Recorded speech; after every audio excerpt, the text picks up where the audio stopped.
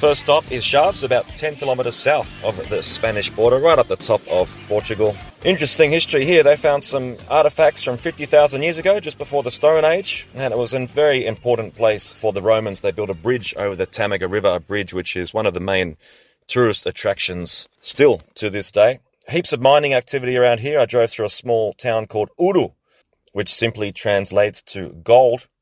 But the main attraction for the Romans was some thermal springs here. They developed a medicinal bathing system. The water came out at 68 degrees.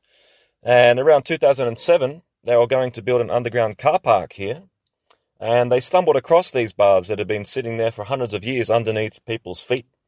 They excavated it. They built a museum on top of it, which has been open a couple of years. It's completely free, has heaps of information, really, really interesting.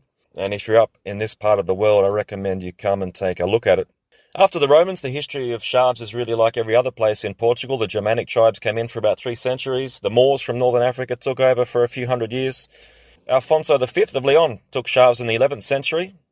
And Dom Afonso, first king of Portugal, took it in 1160, integrated it into the Kingdom of Portugal. Back and forth with Spanish factions. And then, of course, the Peninsular Wars, where the French army came through and occupied Chaves for a while. This is my second time in the city. I came here in 2009. I'm very happy to be back. This time I'm going to the Estadio Municipal Manuel Branco Teixeira, another fabulously named stadium in Portugal.